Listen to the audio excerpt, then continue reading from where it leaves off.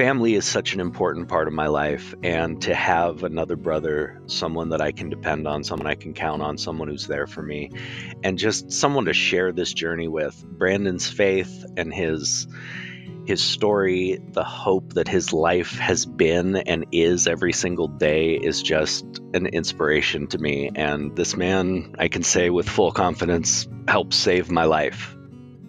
Welcome to the Jesus Calling Podcast. Today, we see the powerful ways that close friendships can change our lives. Actor Jeremy Miller and pediatric cardiologist Brandon Lane Phillips, and viral singing sensations, the Singing Contractors.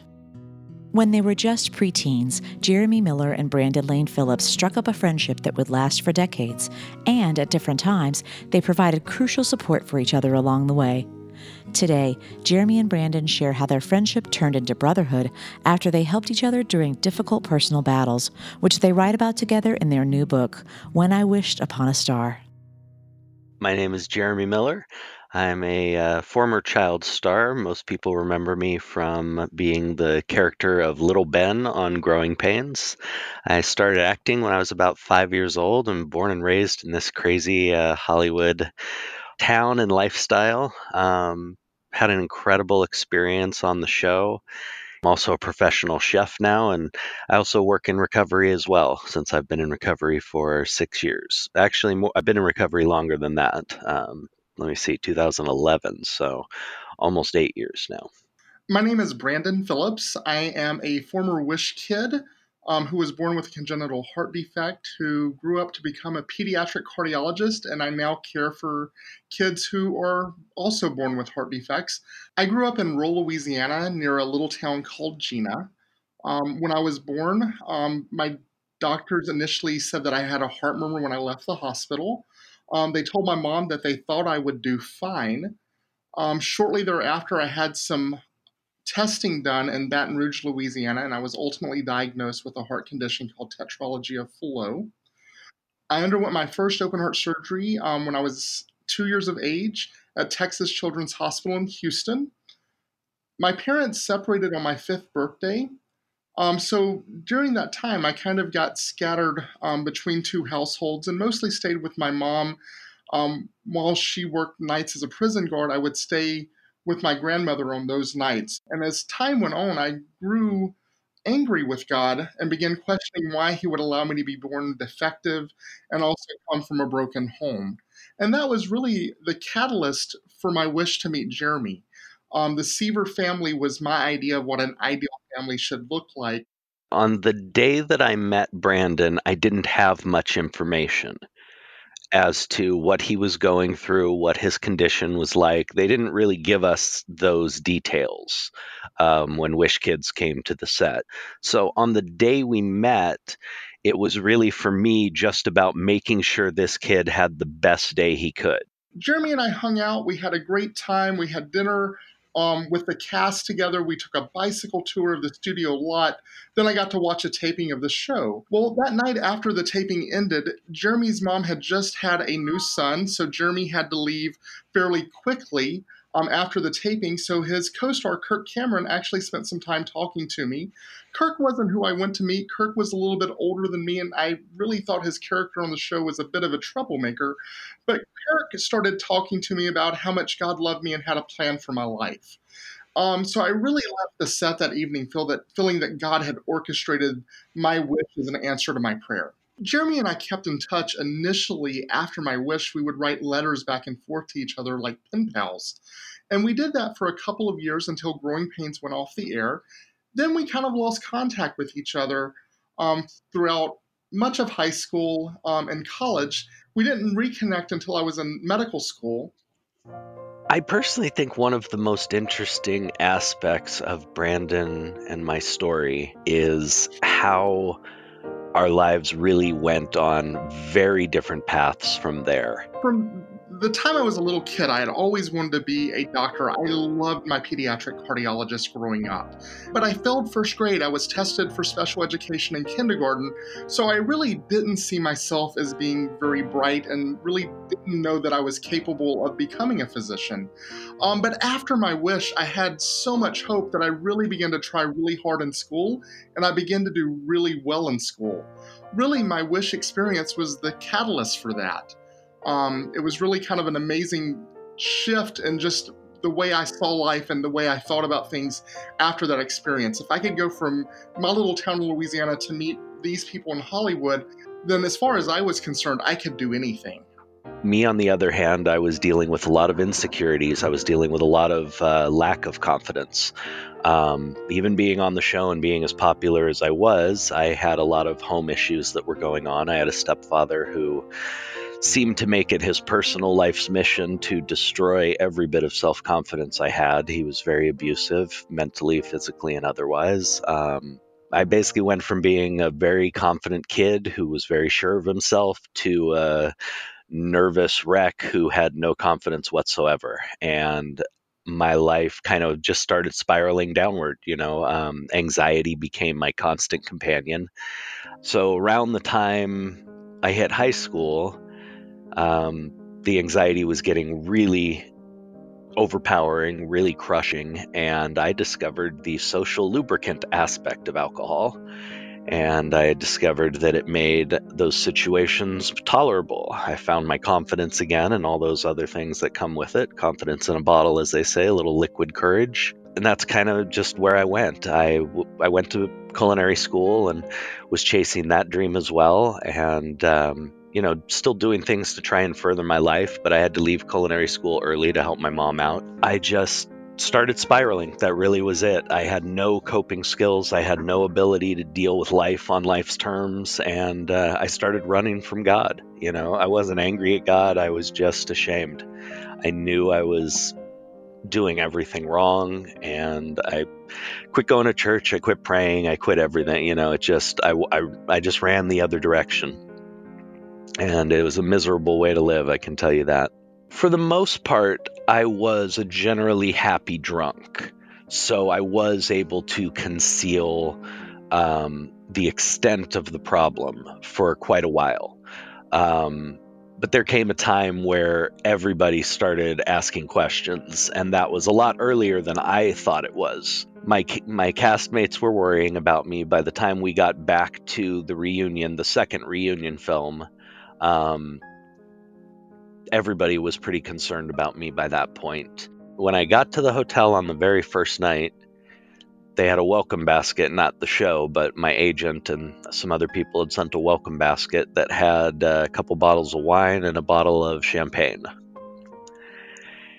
Nobody's fault but mine, but I popped both of those the second I saw them, polished them off, apparently called the concierge, had them scrounge up a bottle of bourbon for me, polished that off, and I missed our table read, our script reading for the show the next morning. The producers and security came banging on my door, and they had to have security open the door because I was blacked out drunk. So it was humiliating and not a great start to the show, but I managed to get it together, and I stayed predominantly sober, functionally sober for the entire shoot. I managed to not drink on set for the first 3 to 4 weeks of filming, but after that, I started showing up with one of the giant alcoholic Slurpees they sell on every corner in New Orleans. I'd show up in the morning for work with the biggest one they had, and I'd nurse that throughout the day to keep me going. And then we'd head out, or I say we, as I would head out as soon as we'd get done filming and start hitting the bars. The social aspect was what really got me started with the drinking regularly. But I think what really pushed me over the edge was around 21 years old. I had a lot of my childhood trauma really come rushing back. I don't know if it was all really suppressed or what, but I had a lot of the experiences with my stepfather really come rushing to the forefront. And it was some really nasty stuff that I was not prepared to deal with. I did not have the tools, and like I just wanted the pain to go away. I couldn't deal with it, and numb was better than feeling. Even though I knew it was killing me, even though I knew it was horrible, it was a better option in my mind than having to actually confront what had happened. My family was terrified. My mother was convinced, she was going to have to bury me. And the people who loved me, my friends, my family, my castmates, were very concerned. So it was all starting to unravel rather quickly. There were many warning signs when I reconnected with Jeremy in New Orleans. After they taped in New Orleans, I would go out to their homes and stay with Kirk and Jeremy and spend time with them in their homes. I really still did not pick up on the fact that Jeremy was a functioning alcoholic. One day, I happened to be in New Orleans to do some work with Starlight Children's Foundation. That was the organization that had granted my wish years ago, and I just called and said, "Hey, I'm stopping by to see you. I'll be there in 5 minutes."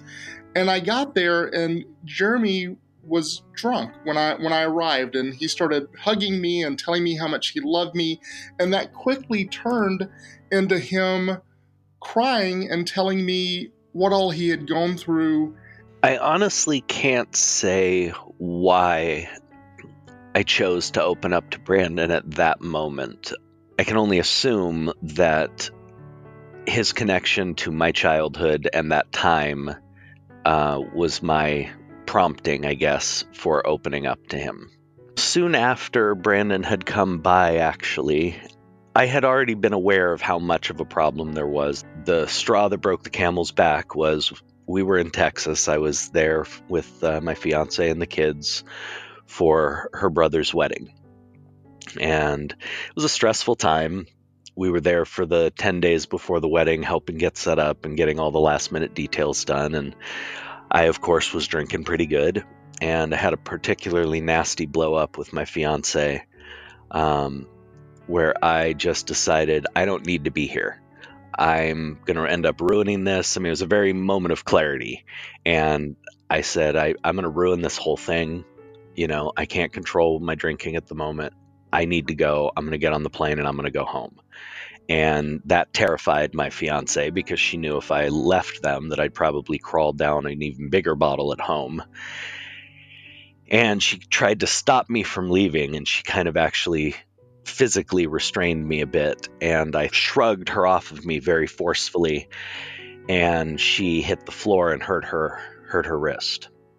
And that was the breaking point for me, was that I had hurt her.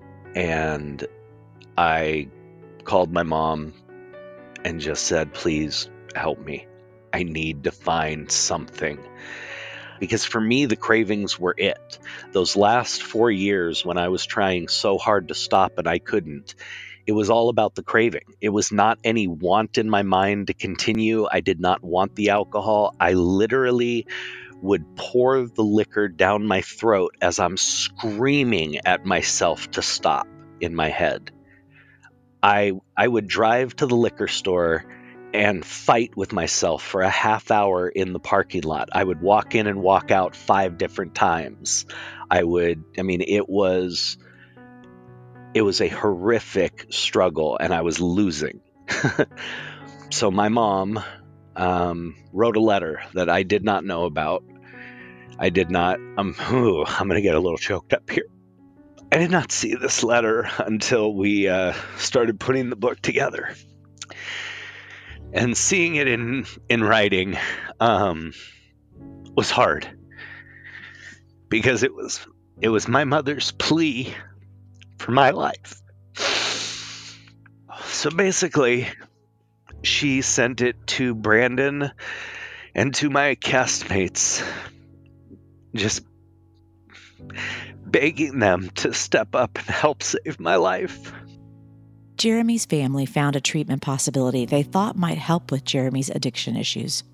Jeremy's castmates Kirk Cameron and Alan Thicke, along with Brandon, took steps toward getting Jeremy the help he needed and played a key role toward his new path toward sobriety. And the CEO told me numerous times in conversations that Brandon's call was the deciding thing. Brandon calling him and reaching out and him being a doctor made all the difference in the world. So I can honestly say that Brandon saved my life. I'm doing wonderful. Health-wise, I'm doing great. My sobriety is solid, but it's a daily upkeep. My family, my faith, and my recovery are the center of my life every single day. That's the way it has to be for me to stay where I am and to keep all the good things I got going. Working with others in recovery is a daily thing for me, even if it's just making calls to check in on guys. These days, I'm still doing my cooking, I'm auditioning. Being able to utilize all the hurts, all the problems, all the horrors that I went through in my addiction, and even growing up, to help others, being open with that, even just in the interviews that we do. My social media messages blow up afterwards. I have 3 moms on Instagram right now that I'm in regular conversation with, and 2 of their sons have actually made it into recovery and hit their first year just about 3 weeks ago. So, and again, these are not people that I know. These are nobody that I've ever, this is just me being open with my story. And that has been able to hopefully save a couple people's lives. The fact that God gives us that opportunity to take that pain and those struggles and use them for something good and give them a purpose is such a blessing. And in my mind, it makes all of it worth it. I actually first heard about the book Jesus Calling when we were starting to do PR for our book. And I honestly have a couple of daily devotionals that are more recovery based. And having something like this that I was able to add in that's more of just a spiritual foundation was really nice. For me, the way that each day's passage speaks to you in different devotionals is really kind of how God's speaking to you to me. There's so many times where I wake up and whatever I'm dealing with at that time seems to be what's being addressed in what I'm reading that morning. And for me, that's just God's guidance.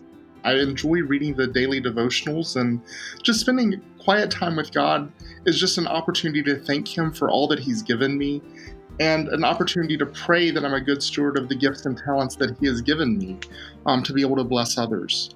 So this is Jesus Calling, February 7th.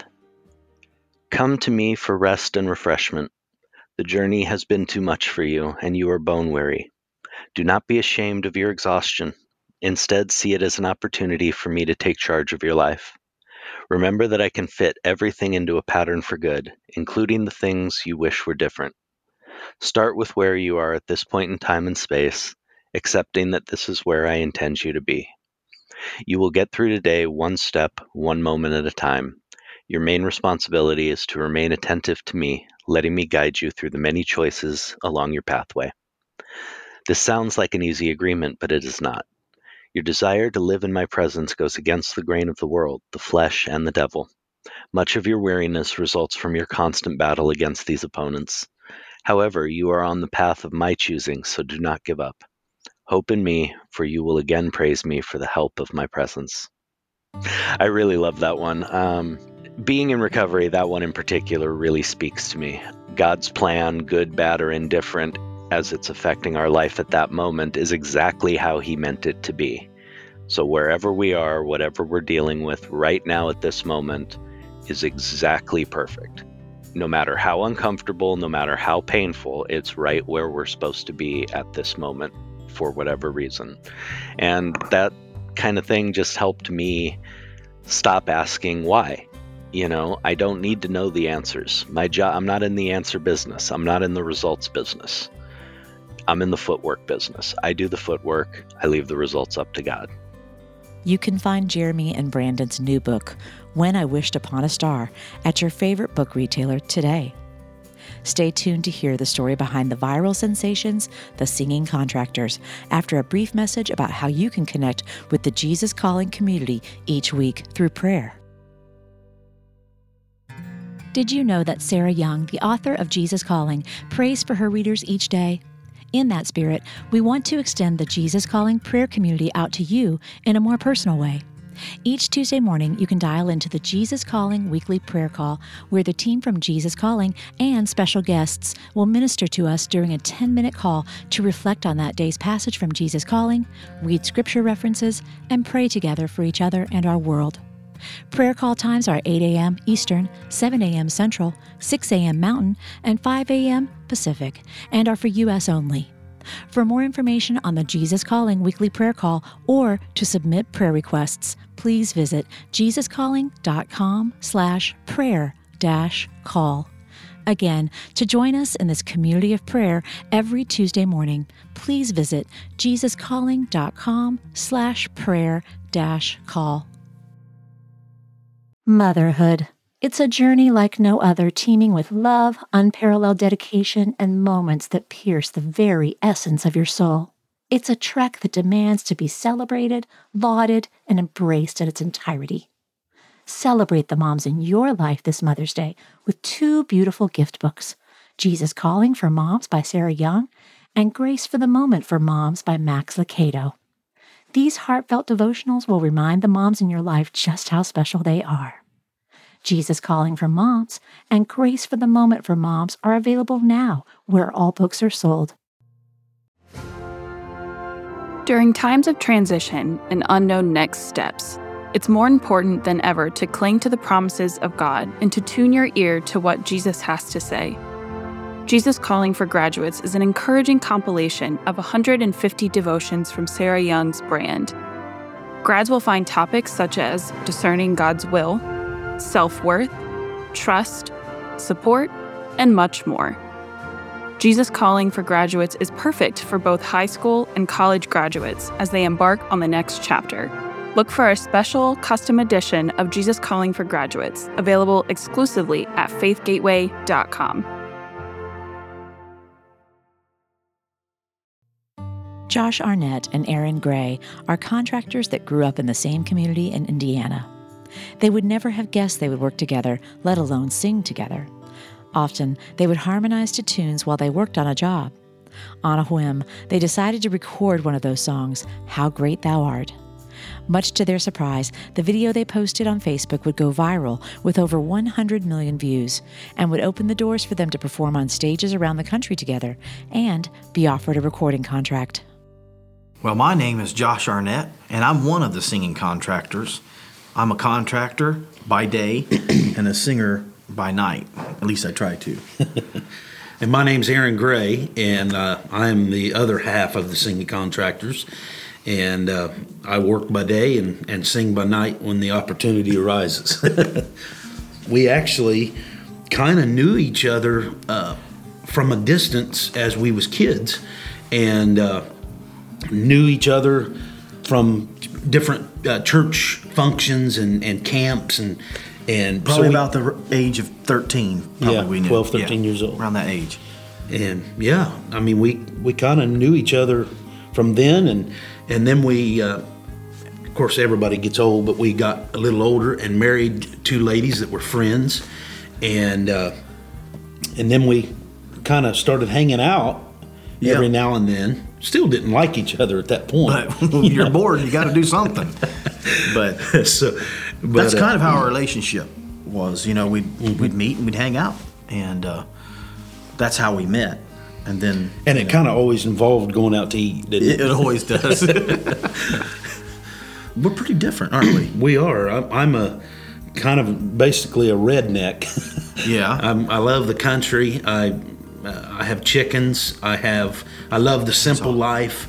I love cooking over a fire, which you like that stuff I do too. You know. But and I'm like a guy that likes sports. I like playing golf. I'm not that good at it. Like riding a motorcycle, but so we're a little bit different, but we're just 2 regular guys. Yeah. My mom started making me sing, I think it was around 10 or 11 years old. And pretty quickly, was made to learn how to sing a harmony part. And once they found out I could sing, I don't know how I got roped into it, but I always was on the high part. And they pushed me to my utter limits for so long, And I do remember that. I thought at some point he's not going to be able to sing that high because it's just too high. But that point never came. It's still there. And for me, I was sent to a Christian school, and the thing that they did was everybody sang in choir. I didn't even know really how to sing till probably about 16 years old. And I just joined choir, and I fell in love with it, and just started singing from there. And that's kind of amazing. I heard you say the other day that your dad said that there's a joke, a little word, because you said with your own words that you couldn't carry a tune in a bucket, and they actually made fun of me. That's actually amazing, because most people that start out that way finish that way. And so it's kind of amazing that God allowed you to learn how to hear the music and be able to sing on tune. That's amazing. Well, I mean, it all started probably 6 or 7 years ago when we literally did not know each other was going to end up working for the same contractor, and which means we are subbing under a guy that we both knew.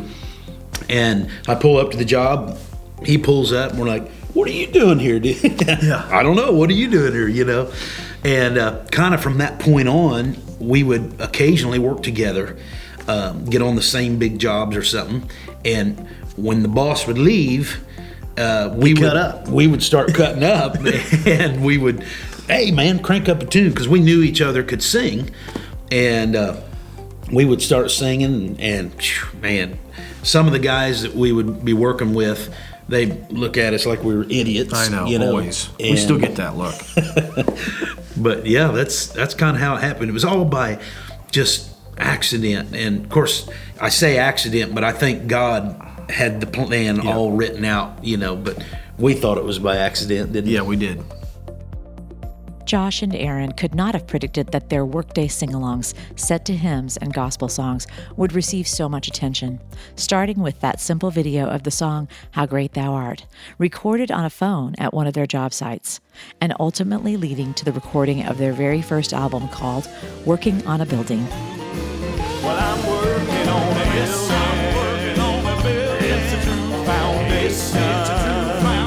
I'm holding up the blood-stained banner for my Lord. Well, in the song Working on a Building, I think it speaks to us because I think we're still under construction, aren't we? He is still working on us, like that little song we used to sing in Sunday school. He's still working on me to make me what I ought to be. Yeah. And working on a building is just simply that. Everything that we kind of touch on a daily basis, we take it from the start and we finish it. And I think we're in the middle somewhere. We may be past the middle, but God is still working on us. And we're unqualified, like Moses. Oh yeah. Moses had what was it? Stuttering problem. Yeah, he told Jesus, he said, "There's no way I can do this, and I'm just not even qualified." But what did Jesus do? He equipped the unequipped. Yeah, and that's I feel like that's what he's doing with us. We're unequipped, but he's helping us every step we take. Right after How Great Thou Art went viral, a few weeks went by, and got a message. And I looked it up, and we had tons of messages, and so many that we couldn't even respond to all of them. But this one lady said, she started out by saying, "I want to thank you for saving my life." I was like, man, we can't save anybody's life. Yeah. And literally dropping the tool belts where we stood and actually worked. It wasn't a made-up place. It was actually the job. Dropping it and saying, "Let's do this tune." We recorded that thing one time. We had no idea what it would do. And still staggering, within 32 hours, I had 1 million views. And that means a lot. But saying all that to say this, what we like most about it is that people are hearing the message of encouragement and the gospel through a simple song, through a couple of simple guys. And we're thrilled that we have the opportunity to still do it. But she went on to say that she had pulled the blinds in her house, and she had all the pills laid out, and she was ready to take pills and totally was going to end her life. And she said, I thought, I'm going to get on Facebook one last time. And she said that literally when she opened her phone, our song, How Great Thou Art, came on. And she looked at us and she played that song, and she something spoke to her, she said. And she said that her husband, her marriage was broken. And she said that something spoke to her, and she said she did not do it. And she said, I am just blown away that now I'm back in church. God has put my marriage back together, and I'm totally doing good. And occasionally she responds to us still to this day and lets us know that things are doing really good. And that just blew our minds that God would take something so simple and to use it to save somebody's life. And so, and how many other stories are there that maybe didn't message in? But I know there's plenty of people, the comments, will read them, and you can't really respond to all of them. But that's what keeps us going, is when we know that something as little as what we're doing can encourage somebody else. That encourages us to keep going and to keep pressing on. And that's why we do it. And to the one out there that may seem like, what can I do for you, God? You know, I'm totally unequipped. I say, bloom where your seed is planted. And do anything. It don't matter what it is. Just uplift His name, and I guarantee you that He'll use you. Guarantee that.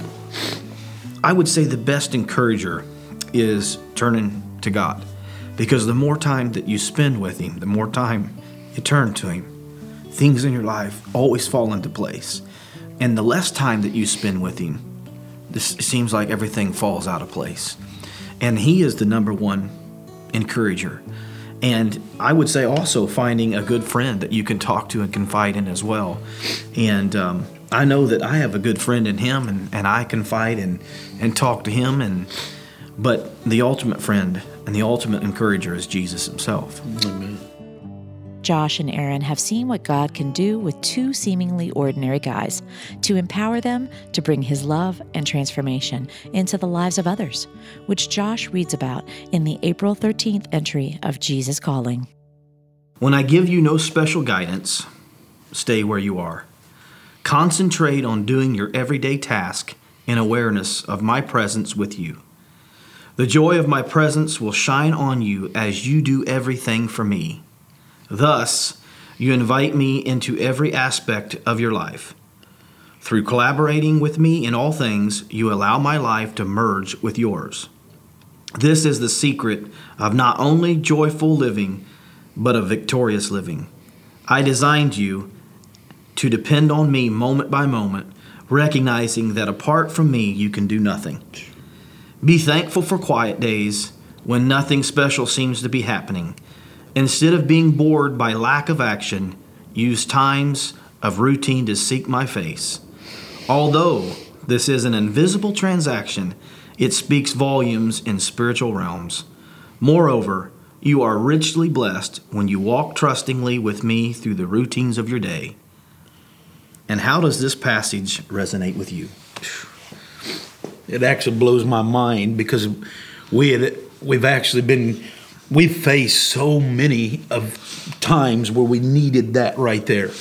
Because sometimes we get discouraged in the moments when things aren't happening. And it seems like there's been times, man, God, do you even want us to do it anymore? Should we just shut down and do a video every now and then? And I'm not joking. Every time God opens another door that seems impossible. I mean, we can't even believe the journey.